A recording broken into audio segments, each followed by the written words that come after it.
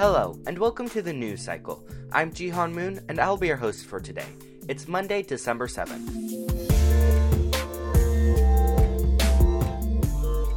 Pets are a constant for many people, and they continue to be by their owners' sides during the pandemic. This week, we take a look at uncommon pets and their owners, as well as the day in the life of local veterinarian Jenny Tsai. 3 Davis High students decided to adopt animals that aren't commonly found in homes. Stephanie Thompson has the story.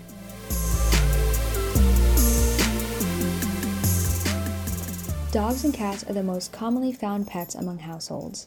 However, this is not the case for everyone. Some people prefer having more uncommon animals in their homes.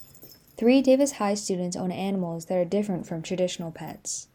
Sophomore Melody Toon is the owner of 2 hooded rats. She recently got them last year and expects them to live around 1 to 3 years. I've always seen rat videos on YouTube and TikTok.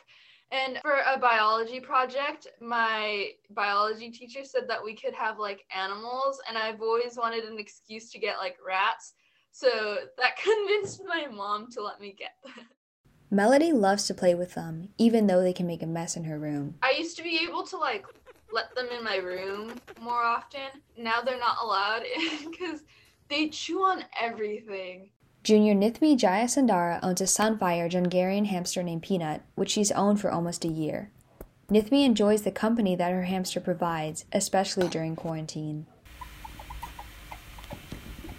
Being able to have a little rodent just live with me in my room, that was nice. And especially because my sister went to college the year before, just having a little hamster made it a little less lonely at home. Nithmi and Peanut have created many memories within 1 year. Some are bad, but most are good. Once my dad was playing with the hamster, just holding her in his hands out of the blue, Peanut got mad and just bit him. He kind of flicked his wrist and accidentally ended up flinging the hamster. Senior Ashley Hahn owns a range of pets. Specifically, she owns 2 dogs, 3 cats, 3 guinea pigs, and 2 hamsters. Over time, rescuing some strays, rescuing some from shelters. Each pet has their own stories. Each type of animal requires different amounts of care and attention, and sometimes it can be a handful when Ashley's family is gone.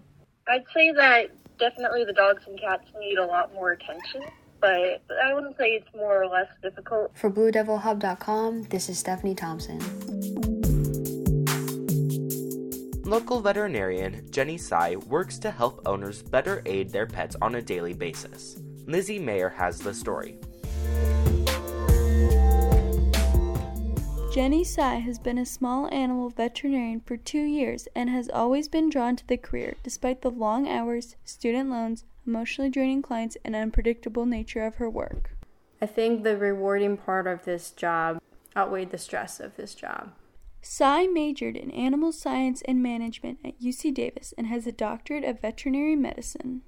An average day in the life of a vet includes about 14 appointments. Any given appointment may consist of dental cleaning surgeries, spaying and neutering procedures, wellness exams, and vaccine updates. And one of my favorite time will be seeing kittens and puppies. They're coming in for their first vaccines or second vaccines. And so we just go over puppy and kitten cares at home. I will say it's one of the things that brightens up your day. Christina Zungpaya is a vet technician and a coworker of Tsai's and has different daily responsibilities. We do a lot of the hands-on things like drawing blood, for holding pets for injections and giving injections. We do x-rays, we perform dentals, monitoring anesthesia. On average, Tsai has to perform at least 1 euthanasia a day. This is the process of painlessly putting down an animal that is suffering. An honor being able to be there for both the pets and clients during that last few moments of their pet's life. It's never easy, and again, every time it's different. I still tear up pretty much for every pet. Due to COVID, in late March, the clinic has been adopting curbside services, where in this case, technicians or secretaries retrieve the pets and escort them to the examination rooms. Emma Hauk, a zoo vet, is also taking precautions with animals that are sensitive with COVID-19. The primate keepers are wearing a little bit more protective equipment, masks and long sleeves and gloves, along with other animals, which help protect all the zoo attractions, the workers, and all the visitors. One very memorable day in the vet world, one of Sai's coworkers had an interesting appointment. After removing a blockage from a dog that ate what turned out to be women's underwear, the vet showed the married clients the lingerie. And the wife looked at it and said, "This is not mine." And the husband was all quiet. And the vet had to leave the room very awkwardly. In the past century, animals have gone from farm and hunting tools to a domesticated family member. Sai's job helps give a voice to that part of our families. Kind of like building that bridge between pets and their owner, and helping the client or the owners understand their pets better. Her job is putting together a puzzle of what the pet can communicate and what the test results show. You learn as you get more into the medicine field is things are not black and white. A lot of time is gray. And so you don't always have the answers, but you do the best you can. The news cycle is produced by the Blue Devil Hub in collaboration with the Davis Enterprise. Katrina Hawes and Jihan Moon are the producers. Our theme music is by Daniel Ruiz Jimenez. Thank you for listening. See you next week, Davis.